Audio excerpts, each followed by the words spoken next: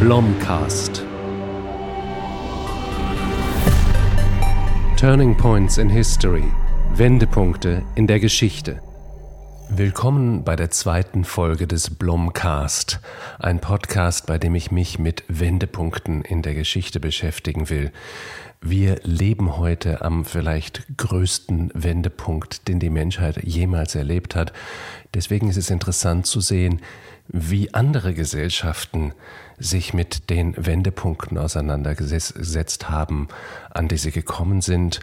Und dies ist die zweite Folge, in der ich einen ganz besonderen Wendepunkt untersuchen will, nämlich eine Klimakatastrophe, die sogenannte kleine Eiszeit, die etwa zwischen dem 16. und dem 17. Jahrhundert ihren Höhepunkt erreichte. Und ich habe mich besonders mit Europa beschäftigt, nicht weil Europa das einzig Wichtige in der Geschichte ist, sondern weil europäische Geschichte meine Spezialität ist und weil ich dort die Sprachen spreche. Und auch, weil gerade diese Klimakatastrophe für Europa ganz besonders gut erforscht ist. Das heißt, wir können ganz besonders feinkörnig analysieren, was eigentlich passiert ist. Eine kurze Zusammenfassung der ersten Folge, was ist eigentlich passiert? Es wurde 2 Grad kälter in dieser Zeit, also ungefähr zwischen dem späten Mittelalter und der frühen Neuzeit, und das, glaube ich, ist kein Zufall. Und 2 Grad kälter, das hieß, das war eine Katastrophe für die Landbevölkerung, für die Landwirtschaft und damit für alle, denn Europa war immer noch ein Kontinent, in dem der Landbau alles war, in dem die meisten Menschen auf dem Land lebten und in dem Macht und Ansehen durch Landbesitz determiniert waren. Und auf einmal benahm sich dieses Land nicht mehr so, wie es das normalerweise sollte. Es war nicht mehr so produktiv, die Winter wurden länger und kälter, die Sommer wurden kürzer und verregneter. Es kam zu Hungersnöten, es kam zu sozialen Unruhen und es kam auch zu sehr unterschiedlichen Reaktionen darauf. Erstmal kam es zu den Reaktionen, die man von einer mittelalterlichen Gesellschaft erwarten würde. Und das heißt, diese Gesellschaften haben angesichts der schlechten Ernten, der sonnenlosen Sommer und der endlosen Winter gebetet und gefastet und sich gegeißelt und sind auf Prozessionen gegangen und haben Reliquien durch die Welt getragen und haben nach fast jeder schlechten Ernte Hexen verbrannt. Das war die Reaktion einer mittelalterlichen Gesellschaft auf eine neue Situation, auf eine neue Herausforderung.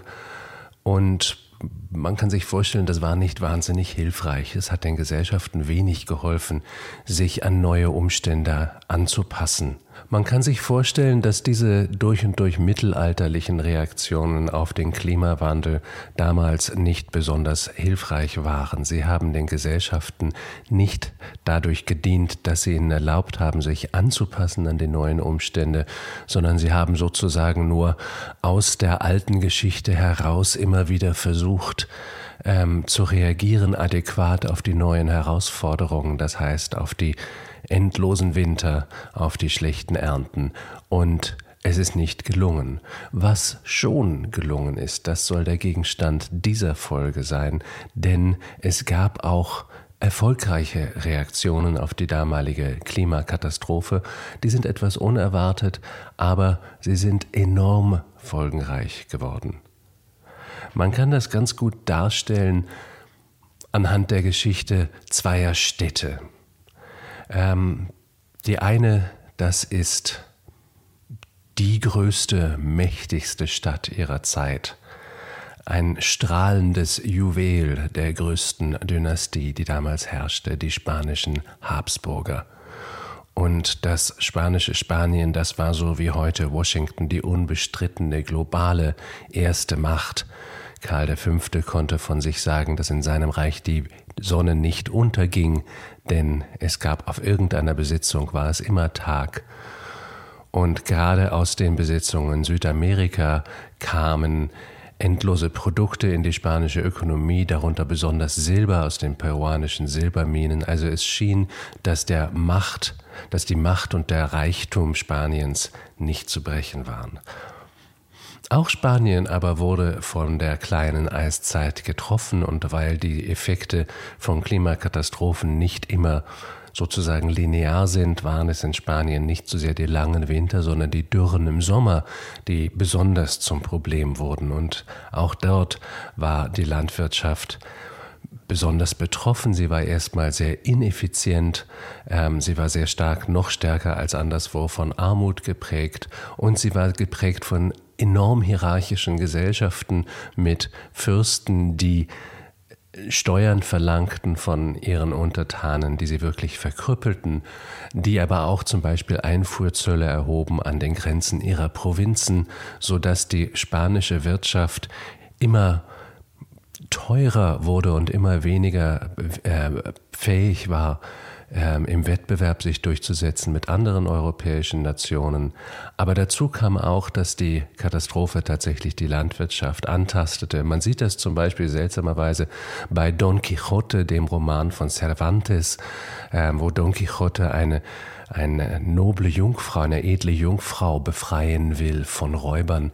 Und eigentlich ist das, was er da halluziniert, eine Prozession von Bauern mit einer Marienstatue, die um Regen beten. Und da haben wir eben die Dürren in der spanischen Hochebene der damaligen Zeit. Spanien hat nichts geändert. Spanien wusste, dass es bereits die größte Macht seiner Zeit war. Spanien wusste, dass es nichts verändern musste. Im Gegenteil, es ist rigider geworden, ideologischer, das heißt in diesem Fall katholischer. So hat es zum Beispiel in dieser Zeit die sogenannten Moriscos aus Spanien ausgewiesen. Die Moriscos, das waren die Nachfahren muslimischer Händler, die inzwischen zum Katholizismus konvertiert waren, wie vor ihnen die Juden, die sie bereits ausgewiesen hatten. Und die Moriscos sind nicht nur selbst von Spanien weggegangen mit ihrem Geld, sondern auch mit ihren Handelskontakten, und dadurch verlor Spanien auf einmal einen großen Teil von Einfluss, auch im Mittelmeerhandel. Und unter diesen Umständen war das Silber, was aus Peru kam, auf einmal nur noch ein Inflationstreiber. Und obwohl diese Zeit der spanischen Hochrenaissance und des Barock bekannt ist als El Siglo d'Oro, also das goldene Zeitalter, war es vielleicht das in der Kunst mit Menschen wie Cervantes oder auch mit großen Malern wie Velázquez. Aber tatsächlich war die Wirtschaft in einer fürchterlichen Krise. Spanien hat innerhalb von 100 Jahren 4-mal einen Staatsbankrott erlebt und ist eigentlich erst wieder zu einer europäischen Macht geworden in der zweiten Hälfte des 20. Jahrhunderts nach dem Tod von General Franco. Also Spanien ist vielleicht ein Beispiel dafür, was passiert, wenn eine Gesellschaft auf neue Umstände durch nichts Neues reagiert. Wenn sie glaubt, dass das eigene Rezept, die eigene Stärke so groß ist, dass nichts ihr etwas anhaben kann, dass sie gar nicht reagieren muss. Sehen wir uns einen anderen Fall an, die zweite Stadt, eine kleine, schlammige Küstenstadt, von der damals niemand besonders gehört hatte und die in keiner Weise besonders wichtig war. Wir sprechen über Amsterdam. Und Amsterdam um 1500, da war nie etwas Wichtiges passiert. Das war ein kleines Städtchen, da gab es einige Händler und Handwerker. Es war keine wichtige Stadt. Dann aber kam die kleine Eiszeit, kam die Klimakatastrophe, und die war erstmal schwierig, auch in den Niederlanden für die Landbevölkerung und für die Bauern. Und sogar an der holländischen Küste kamen Eisberge an in dieser Zeit. Und Wale wurden immer wieder angeschwemmt, weil sie viel weiter südlich schwimmen mussten, um ihre normale Nahrung zu finden, weil es so kalt war. Das heißt, auch hier war die Natur auf einmal fremd geworden. Auch hier war es schwierig, aber die Holländer auf ihre pragmatische Art haben das auch als Chance begriffen. Die Händler in Amsterdam, die schon seit Jahrhunderten im Küstenhandel entlang der Nord- und Ostseeküste beteiligt waren, die sahen jetzt auf einmal eine Chance darin, baltisches Getreide zu kaufen und nach ganz Europa bis nach Sizilien hin weiter zu verkaufen, da wo Hungersnöte waren und da wo es nötig wurde. Und das war erstmal der Anfang von einem Massenfernhandel, also einem Fernhandel für Massengüter in Europa nach dem alten Rom, wo das schon sehr üblich war. Aber im Mittelalter war Fernhandel eigentlich rein für Luxusgüter gedacht. Jetzt aber auf einmal wurde Getreide, Zehntausende Tonnen verschifft in andere Länder, um dort die Bevölkerung zu ernähren. Und das war der Grundstein des Reichtums von Amsterdam. Aber hier kommt jetzt vielleicht das Wichtige, denn die Stadtväter von Amsterdam haben einen Schritt weiter gedacht und sie haben gesehen, jetzt ist auch gerade der Seeweg geöffnet worden nach Asien und nach Amerika oder in die Amerikas. Und damit gibt es Geschäftsmöglichkeiten. In Asien gibt es die Luxusgüter, die alle Menschen wollen, von Gewürzen bis hin zu Seide oder Tee. Und in der Karibik, da entsteht eine florierende Sklavenwirtschaft und der berühmte Dreieckshandel, und die waren ausgesprochen lukrativ. Also Gebrauchsgüter aus Europa kauften Sklaven aus Westafrika, die von afrikanischen Sklavenhändlern aus dem Inland gebracht worden waren. Und diese versklavten Menschen wurden dann verschifft in die Karibik oder an andere Teile der amerikanischen Ostküsten und dort in Plantagen eingesetzt und zu Tode gearbeitet. Auch daran haben nicht nur niederländische Händler, auch spanische, portugiesische, französische, englische, deutsche und fast alle europäischen Mächte mit profitiert und mit verdient. Und daher kam besonders zum Beispiel Zucker und Tabak aus diesen Kolonien. Aber wer so ein Imperium, so ein Handelsimperium unterhalten will, der braucht Menschen, die lesen und schreiben und rechnen können. Der braucht Schulen und Universitäten. Der braucht Menschen, die eine Handelskorrespondenz führen können, die eine Packliste lesen können, die ein Logbuch führen können, etc. Die braucht Menschen, die Fremdsprachen sprechen, die sich in der Welt auskennen, die sich mit Geografie und Kartografie auskennen, etc. Und wir sehen, wie in den Niederlanden systematisch da rein investiert wird, zum Beispiel mit der Gründung der Universität Leiden in 1572. Aber es wird auch investiert in eine neue Art von Handel. Die Börse wird gegründet und an dieser Börse, das war eigentlich ein Modell aus der italienischen Renaissance, konnten auch Kleinanleger an großen Unternehmungen teilnehmen und so auch natürlich das Risiko verkleinern für einzelne Unternehmer. Amsterdam veränderte sich, aber was sich natürlich auch veränderte, war die Amsterdamer Gesellschaft. Und das ist ganz wichtig, denn das wurde nicht nur hingenommen, sondern auch gefördert. Dissidenten aus der ganzen Welt wurden eingeladen, um ihre Bücher in Amsterdam zu schreiben und ihre Lehren, wenn sie diskret genug blieben, in Amsterdam zu lehren. Menschen wie Descartes konnten hier arbeiten, Menschen wie Spinoza, der aus der jüdischen Gemeinde Amsterdams ausgeschlossen worden war, konnten hier immer noch arbeiten. Ketzerische und andere verbotene Bücher wurden in Amsterdam gedruckt und dann wieder zurückgeschmuggelt. Und die Amsterdamer Gesellschaft wurde eine Gesellschaft, die nicht mehr auf Landwirtschaft so stark beruhte, sondern viel stärker auf Handel und viel stärker auf eine urbane Lebensweise. Der Handel ist die erste große Achse, die Veränderung brachte in Europa. Der Handel und Märkte und mit diesen Märkten natürlich auch das Auswechseln von Ideen, von politischen Ideen, religiösen Ideen, von Methoden, von Technologien und so weiter, aber auch eine durchaus brutaler werdende, kapitalistischer werdende Gesellschaft. Das sehen wir zum Beispiel in Großbritannien in der sogenannten Enclosure of the Commons, über die Karl Polanyi so brillant geschrieben hat. Es gab also in vielen europäischen Ländern, auch in Großbritannien, in jedem Dorf ein gemeinsames Stück Land, gemeinsam genutztes Stück Land. Auf Deutsch war das eine Allmende, auf Englisch ein Commons. Und in dieser Zeit der wirtschaftlichen Revolution wurden diese Commons auf einmal eingezäunt von den Landbesitzern und die besitzlosen Bauern, die dort ihr Vieh hatten grasen lassen können, werden verjagt und jetzt wird darauf kommerzielles Vieh gezüchtet. In Großbritannien war das besonders Schafe für Wolle, aber die landlosen Bauern, die haben jetzt nichts mehr, die müssen in die Städte und werden der Anfang des Lumpenproletariats eigentlich.